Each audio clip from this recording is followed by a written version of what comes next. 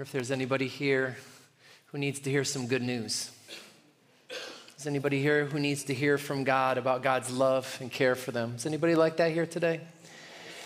Well, we are lucky because we get to go to the scriptures. We get to go to God's word and hear from him. Good news for people who need to hear good news, and that's us. And today and next week, we are going to be hearing the good news as it comes to us from the book of Ruth. So if you brought your Bibles along, I'd like you to turn to the book of Ruth. If you didn't bring a Bible along, that's okay. We're going to be showing the scripture passages right up behind me. But if you did bring your Bible along, I want you to turn to the book of Ruth. But as you turn to the book of Ruth, if you're doing it right now, or if you do it later, I want you to be careful. Be very careful, because when you turn to the book of Ruth, you might miss it, because it's pretty small. It's right near the beginning there. But it's kind of small. It's wedged in right between some really big books. So when you get to the book of Ruth, what comes before the book of Ruth are some really, really big books. You've got the book of Joshua. Joshua was a great military commander. He was a protege of Moses. He's the one that went into the land and conquered the land, and Joshua is a long book. It's a big book. It's a sturdy book. And then right after Joshua comes Judges. That's a book about all the different leaders, the judges of Israel.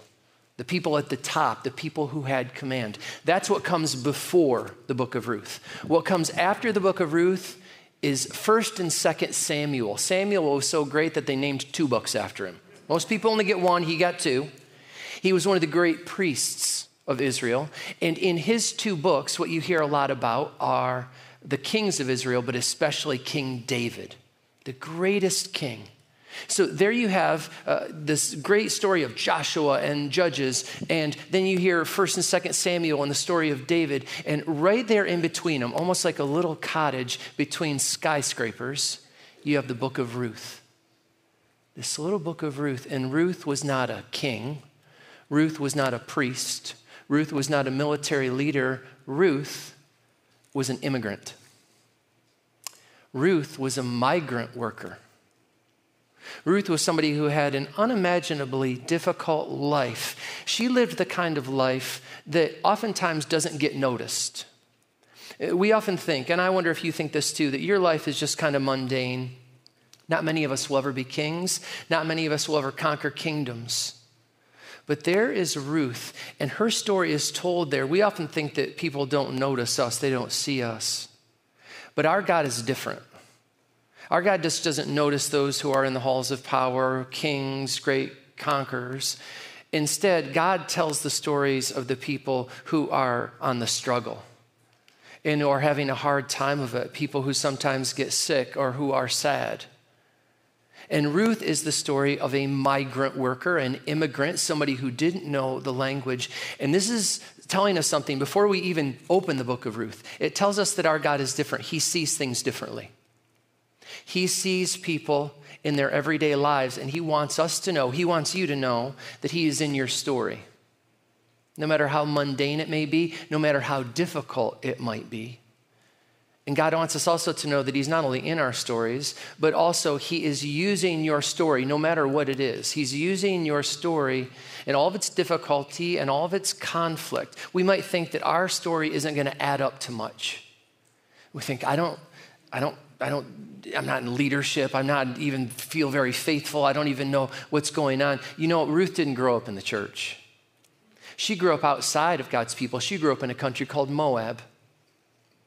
And you think, well, I didn't grow up in the church, and I don't know exactly what's going on, and I don't know all the stories, and they are talking about 2 Corinthians 55. I don't even know what any of that is. And Ruth tells us that our God sees things differently. We think, he doesn't pay attention to me. And God says, have you considered my servant Ruth? So that's who we're going to look at. We're going to be looking at the book of Ruth, because the book of Ruth shows us places that we wouldn't be able to see otherwise.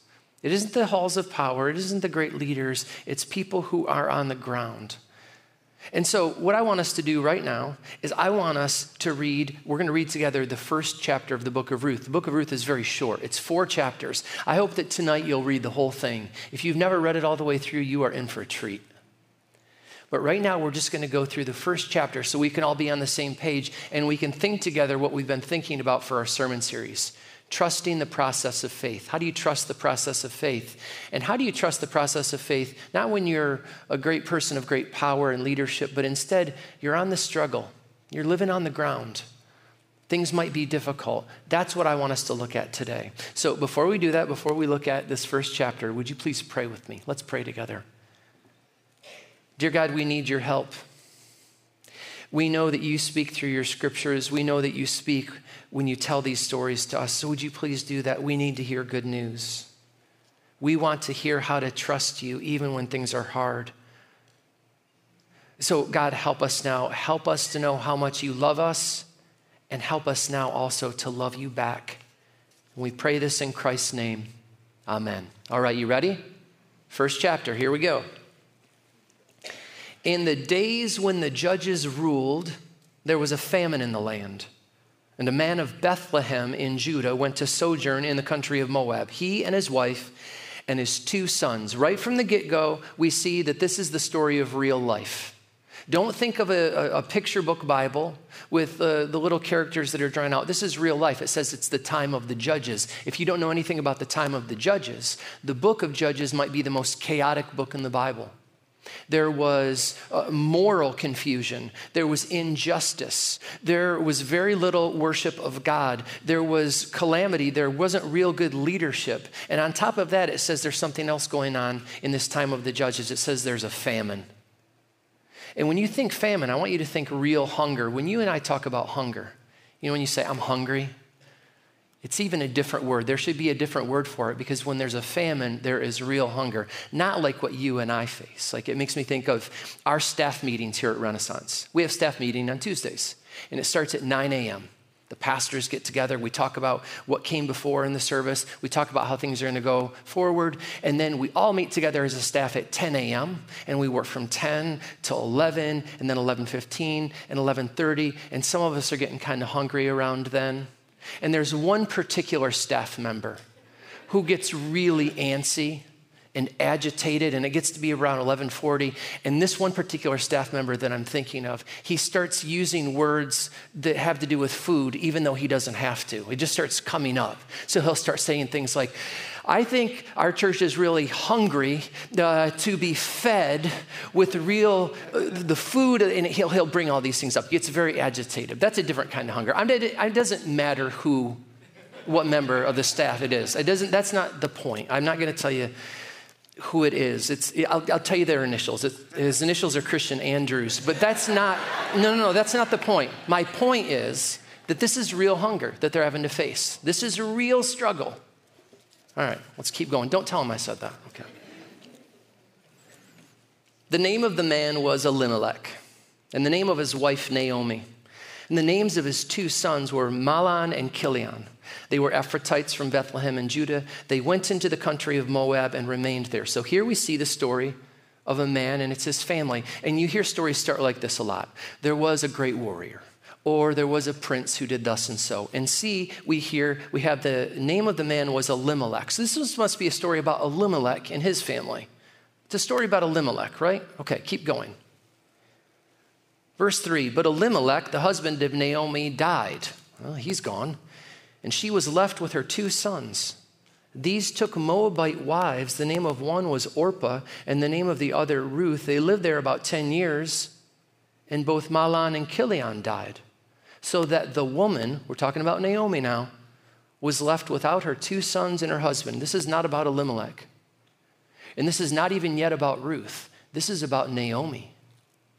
And this is about a woman who, we've already covered this. She's living in a really desperate time. There's a famine. This is the time of the judges. She had to journey to this place called Moab, and Moab was the mortal enemy of Israel. So she went into a place now where she is not known, and she's maybe even hated.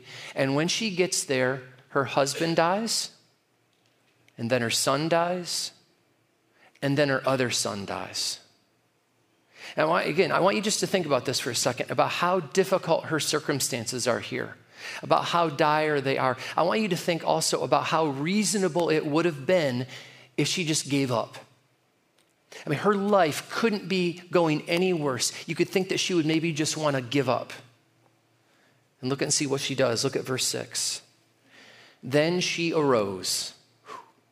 Then she arose with her daughters-in-law to return from the country of Moab, for she had heard in the fields of Moab that the Lord had visited his people and given them food. She started to hear rumors about what's going on back in Israel, back in Bethlehem, her hometown.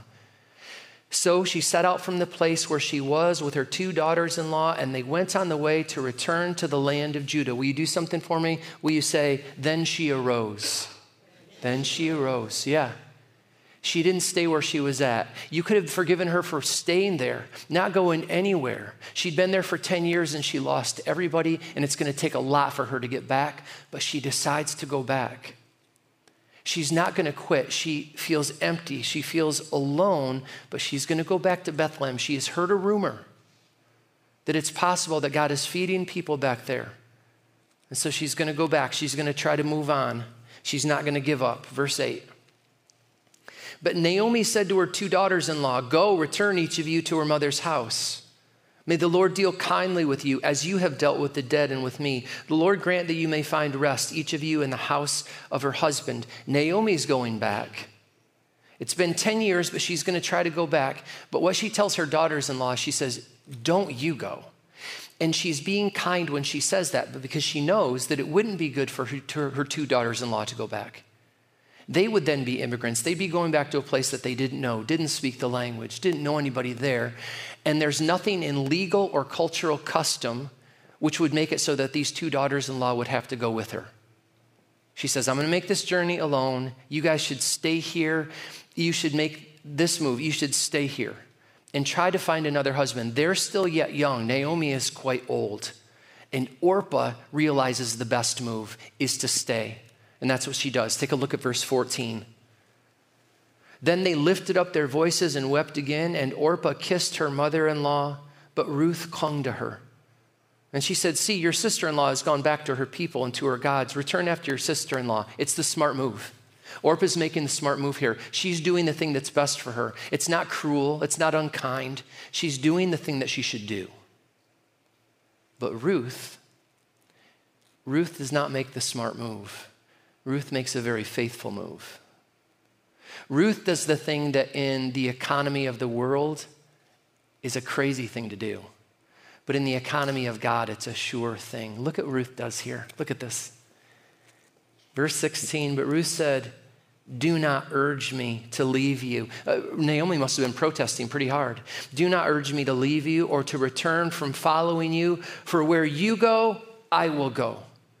And where you lodge, I will lodge. That word lodge, that means when you're out there in the field. It means when you don't have much. It doesn't mean you're in a fancy place. When you're lodging, it means you don't have anything. You're out there camping. Ruth says, when you're out there with nothing, I'm going to be there with you.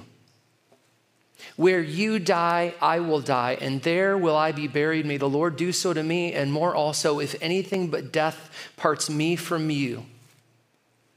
And when Naomi saw that she was determined to go with her, she said no more. I love that. You know, when somebody you can't say anything to them. You know, Ruth is saying all these things, and Naomi says, I just can't say anything to you. Sometimes it's when somebody's really antagonistic to you, and they just keep needling you, and they keep poking you, and you're just like, I can't say anything to this person. But it's different for Naomi and Ruth. Naomi looks at Ruth, and it's somebody who's being so kind to her, and so committed, and so resolute. I'm just going to be with you all the way. And Naomi realizes, I just can't say anything to her. She's going to go with me. And so she does. Look at verse 19. Verse 19 says, the 2 of them went on until they came to Bethlehem.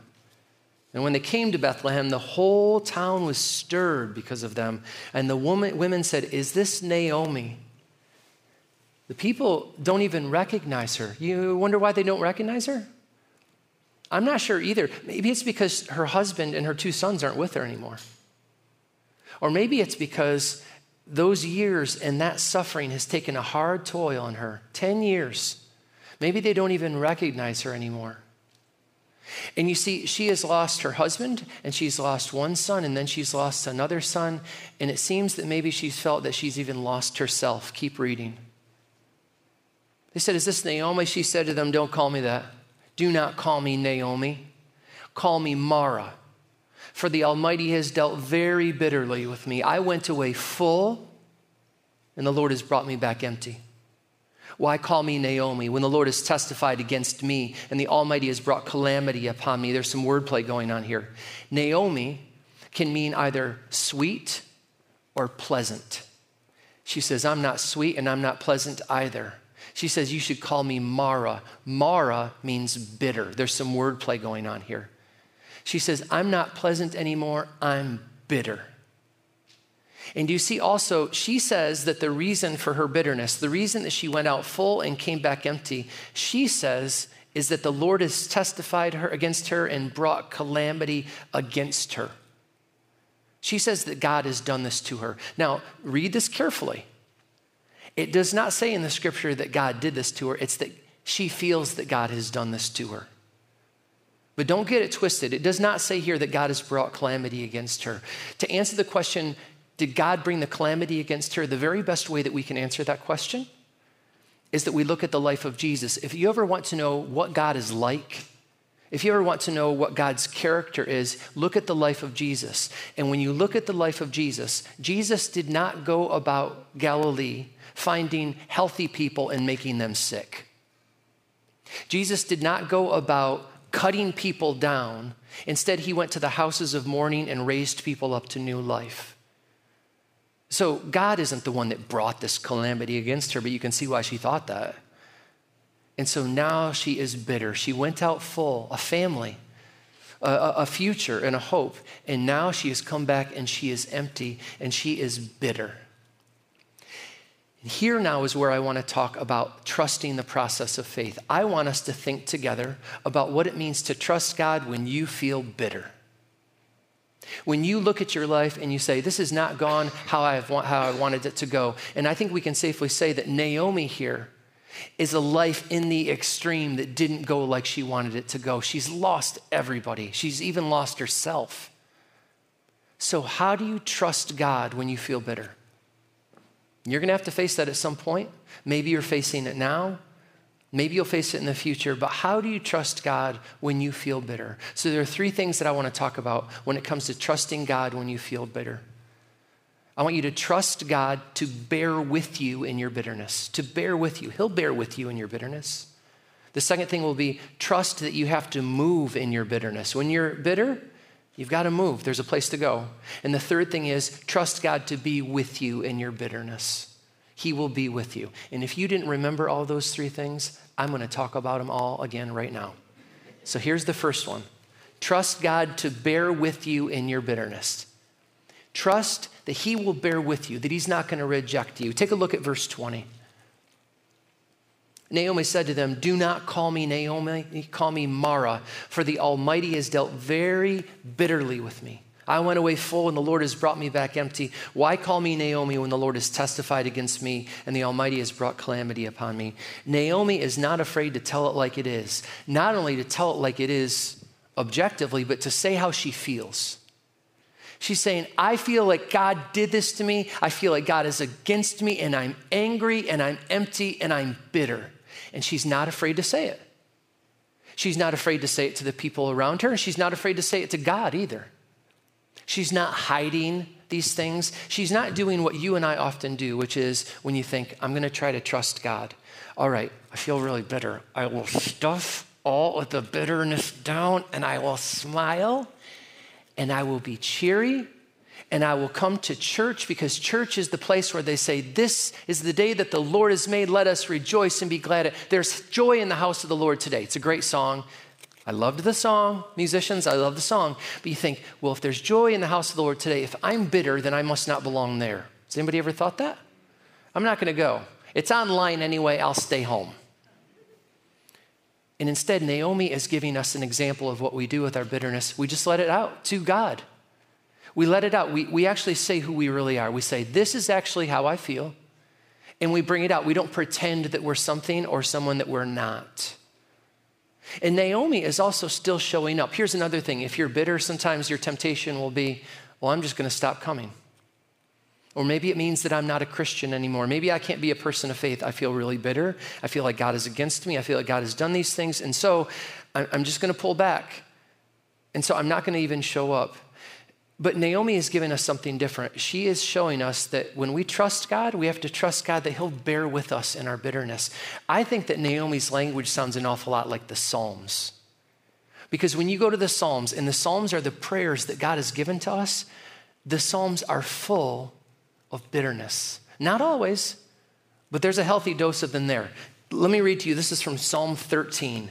How long, O Lord, will you forget me forever? How long will you hide your face from me? How long must I take counsel in my soul and have sorrow in my heart all the day? This is a prayer of somebody who says, God has forgotten me. God is hiding his face from me, and I'm angry about it, and I don't know what to do. That's what Psalm 13 says. This is what Psalm 44 says. Awake, why are you sleeping, O Lord? Rouse yourself. Do not reject us forever. Why do you hide your face? Why do you forget our affliction and our oppression? And if somebody was to come to you and say, hey, guess what? I have something to say to you about God. God has forgotten me, forgotten my affliction and my oppression. You might say, no, don't say that. Don't say that. God never forgets us. I went to Sunday school. They told me God never forgets us. But these are the prayers that God told us to pray, because sometimes you feel like that. And this is a way for us to learn that God we can trust God in our bitterness. He'll bear with our bitterness. So when you feel bitter, here's why I'm telling you this. Don't pretend. Don't try to be something or someone that you aren't. And also, don't leave. Don't say there's no place for me in this community. And this brings me to something else too. If God will bear with you in your bitterness, that means we have to bear with one another when the people around you are bitter. It might be that we want to say, oh gosh, if someone's bitter, you kind of like, don't feel that way because God is really good. You don't feel that way. Or sometimes, have you ever been in a Bible study and somebody says something that's incorrect about God? They say, God brought this calamity against me. So don't say that's not true. Well, we can bear with one another. We don't need to correct the people that are around us. Naomi here is saying things that really aren't true about God. She's angry. God has forgotten me. God is against me. God has brought affliction against me. It's okay. God is bearing with her. God is with her. It's not the end of the story. It's not the only thing to say about this, but part of trust, part of trusting the process of faith is knowing that God will bear with you in your bitterness. You can be who you really are so that he can heal and be with you in who you really are. If you just bring the fancy part of yourself, the part that says thee and thy and thou, then that's the only part that's going to get healed. But if the part of you that's angry, the part of you that feels hurt, the part of you that feels conflicted, the part of you that's not sure that you believe all the time, bring that part. Bring that part to church and bring it into the presence of God. And that's the part where you can really begin to trust. So this is the first thing. Trust God to bear with you in your bitterness. Now here's the second part, and it's this. Trust that you must move in your bitterness. We need this first point. Some of you are a little shy about being angry with God. But some of you are pretty cool with it. Some of you are like, oh, I know how to be bitter with God. I can be very bitter with God. But here's the second point that we all need too. We must trust that we have to move in our bitterness. That if you are going to stay close to God, I'm going to explain this in a second. If you're like, what's he mean? Stay, move, I don't know what he's talking about. Hear me out. If you're going to be a disciple of Jesus, if you're going to follow him, that means that sometimes you're going to have to move. You're going to have to go to places that are uncomfortable. Look at verse 6. Then Naomi arose. She arose with her daughters-in-law to return from the country of Moab, for she had heard in the fields of Moab that the Lord had visited his people and given them food. She hears a rumor that maybe things are a little bit better there. And she's lost her husband and her sons. That's the social safety net that she has. So she's going to try to go where things are better. And in order to get there, she's going to have to make a journey. She can't just be bitter. And here's why I'm speaking to all of us here. You can't just say that we can't end the sermon with just be bitter before God. That's it. Sometimes you've got to move. Sometimes you've got to get up from where you're at in whatever conflict or whatever difficulty you're in. You've got to get up and you've got to go to Bethlehem. You know what Bethlehem means? It means the house of bread. She has heard, Naomi has heard, in the house of bread, God is feeding his people. And now she has got to get up and go. And as I said before, one of the mistakes that we make is that we think, well, we have to go to God with joy in our heart. No, we can be bitter. But another mistake that we can make is that who you are is who you are, and that's it. I'm stuck with where I'm at, and I'll pray to God, and that's fine. But in terms of any change that's going to happen in my life or change that's going to happen in my circumstances, I just don't think that's going to happen. But Naomi is showing us something here. Sometimes you have to move. God is calling some of you to move right now. I don't mean away from here, stay here. I mean God is calling you to move in your life, in your heart, in your mind. Some of you really struggle with anger. You have anger about your circumstances. You have anger because it just wells up in you. And you think, well, this is just who I am. I'm a Christian. I know God changes people, but he's not going to change me. And this is just who I am. And you're kind of bitter about it, but you're just like, this is just the way it's going to be. It'd be too hard to move. I'm here in Moab. I'm just going to stay. Or some of you might have a marriage that's kind of difficult, but it's not super, super difficult. So it's a little bit difficult. You're like, this is where I'm going to stay. It can't get better than this, so I'm going to stay. It'd be too hard to go all the way. It'd be too hard to go to Bethlehem. It'd be too hard to go to this place where God might be feeding us in a different way. You say, I'm just going to stay here. I'm just going to status quo. Or maybe you look at your life in some way and you kind of look and you think, this could change in my life. I have an addiction. Or let's not call it an addiction. It's just something that I do sometimes. And I'm just going to stay here. It'd be too hard to move. I'm just going to stay put. It would be too hard to go all that way. And look, make no mistake. It would be hard for Naomi to go to Bethlehem. Do you know how far it is from Moab to Bethlehem? I do, because I have all those fancy books that they made me buy in seminary. I've never been there, but it's 50 miles. 50 miles from Moab to Bethlehem. Steep, rugged terrain. It'd be about 7 to 10 days on foot. Think about that. One old elderly woman going by herself from Moab to Bethlehem. Think for a second about how hard that would be, how dangerous it would be. And not only dangerous, but also she's only heard rumors that things are better than there. She doesn't know for sure. She might get there and it might be worse than it is in Moab for her. So she has to go. She's just going to move. But she doesn't know if it's going to be any better. She doesn't know if she's even going to make it because it's so dangerous. And I think some of us think the same thing. I've got this issue in my life. I'm really kind of stuck. My marriage is kind of stuck. I know that I want to do something better, but I don't know if I can. And we think it's going to be too hard to move. And I don't know if it's going to be any different when I get there. And instead, Naomi says you have to move. You have to move if your life is going to change. You can't stay where you're at. You have to go to the place where God is at. And Naomi is hungry.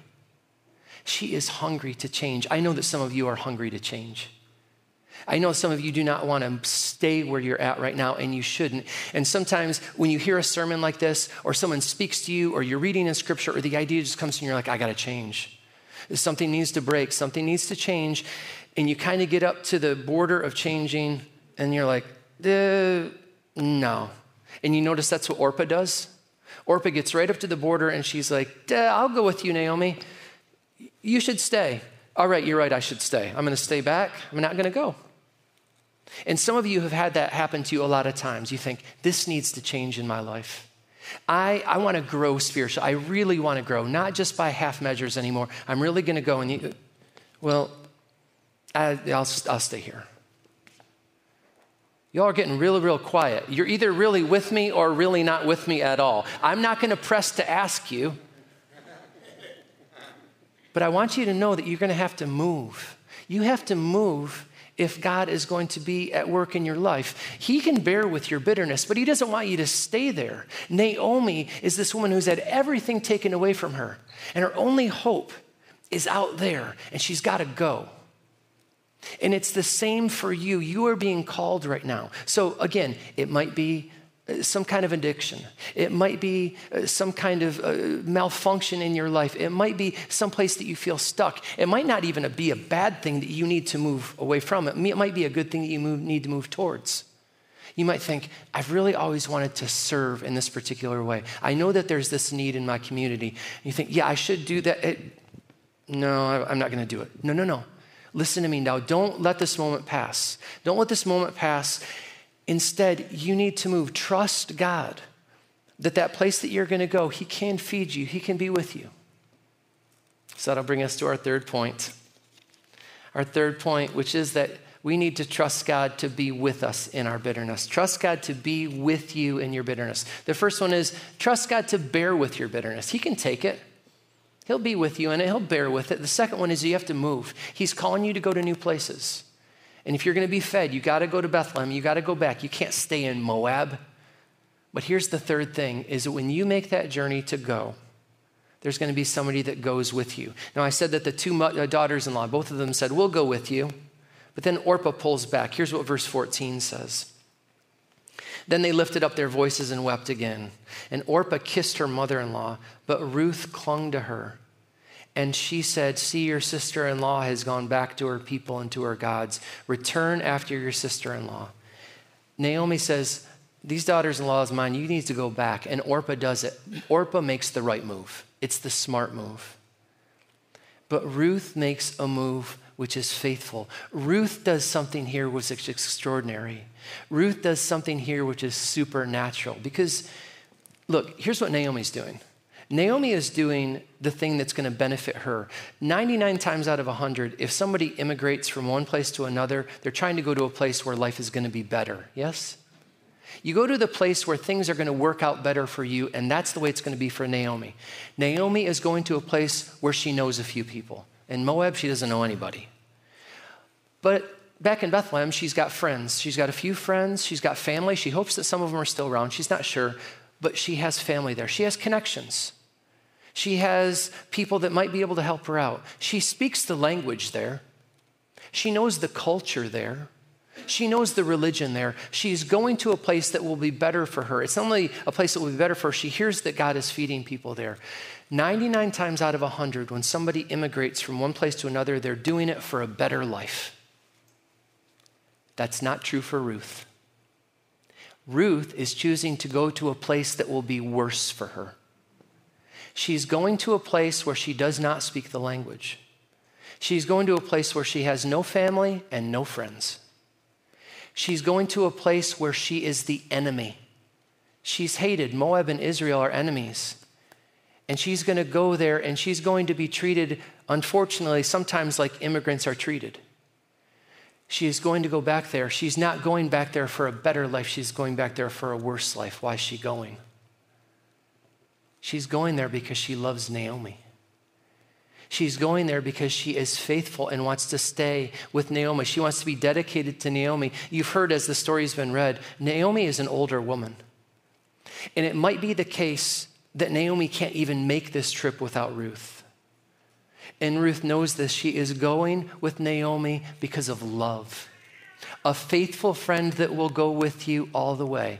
And what I came to tell you all this morning is that when you are traveling to that far country, when you are on the journey of your life, there is a faithful friend who will go with you, who isn't going because it's better for him, but because of love for you.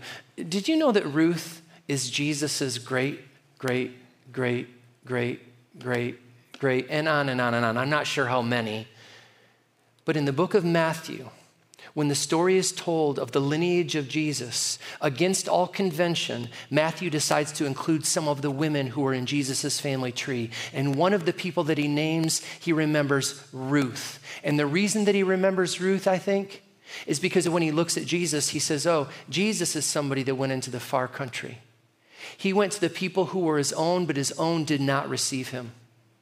He went to a place where he was despised and rejected. Jesus Christ came among us, not because it was better for him, but because it was better for us. Jesus came into this world, not because it would be a benefit to him, but because it was the source of our salvation. He comes, so he bears with us. He bears everything that we can't bear. We have to make this move to Bethlehem, and he goes all the way. Jesus, remember the old hymn? He left his Father's throne above, so free, so infinite in grace, emptied himself of all but love, and died for Adam's helpless race. Jesus comes down and he lets go of the glory, and he lets go of the love of the Father, and he lets go of the place that was his. He lets go of the praises of angels for the sin-stricken curses of lost humanity. He did that for you. So when you look at Ruth here, Ruth being with Naomi, bearing with Naomi, going all the way with Naomi, that's the picture of Jesus with you. So that as you choose to make the long, hard journeys that you have to make, and you should trust God to move. You should trust God that you have to make a move. When you do that, God is with you. Jesus Christ has gone all the way with you. Amen? Do you all know that? That he is with you now? That he is bearing with you now? That he will bear the load that you can't bear? And that's true for every single one of you. Some of you here may not be Christians. And if you're not Christian, I am so glad that you're here. And I'm so glad that you're here so that you can hear the truth about you, that Jesus is bearing with you all the way, that he is walking with you, that there's not a step that you can go that he won't go, not for his benefit, but for yours. And that he will go all the way with you, just like Ruth into a foreign land. Jesus comes here and he is despised and rejected. And he comes so that he can bear what we cannot bear. My dear friends, I want you to trust the process of faith, even when you feel bitter, just like Naomi. And just like Naomi, be honest with what you're feeling inside. Be honest about who you are and be honest about the prayers you want to pray. If you feel like God has forgotten you, tell God that. Don't leave. Don't turn your back on it. Don't try to put on a front. But also like Naomi, you should arise and you should move towards what you know is good. Don't stay stuck where you're at. Don't stay stuck in whatever conflict or anger or malfunction or dysfunction. Don't stay in that. There's a better place. And when you make that journey, there's going to be somebody going with you. Our Lord Jesus Christ, who promised to never leave you or forsake you. He is the same yesterday and today and forever. He is your faithful elder brother. He is your high priest and he is your king. And he went down even to the point of death. Ruth says, I'm not going to have even death part you from me. Jesus Christ went even down into the grave and God has raised him up and he'll never die again. And so he is faithful to you now, alive forever. Amen? Amen. Let us pray. Our Father, we give you thanks that you have given Jesus to us to be our faithful friend, to be the one that will travel with us into the far country. We give you thanks that we can cast all of our anxieties upon him because he cares for us and that he will be with us, never leave us or forsake us. I pray, Father, would you be with each of us here in this room? Be with me and be with each of us. Be with those who have never placed their faith in Jesus and help those who are wanting to take that first step to do it. We can only do it if you help us. We can only place our faith in you if you give us your spirit. So give us your spirit, especially those who are now thinking about what it means to follow you for the first time. And Father, there are many of us who have followed you but feel afraid to cross into the border of something new. I pray for each person here that you would help us to arise and move from the place that we're in, the place that we may be stuck in.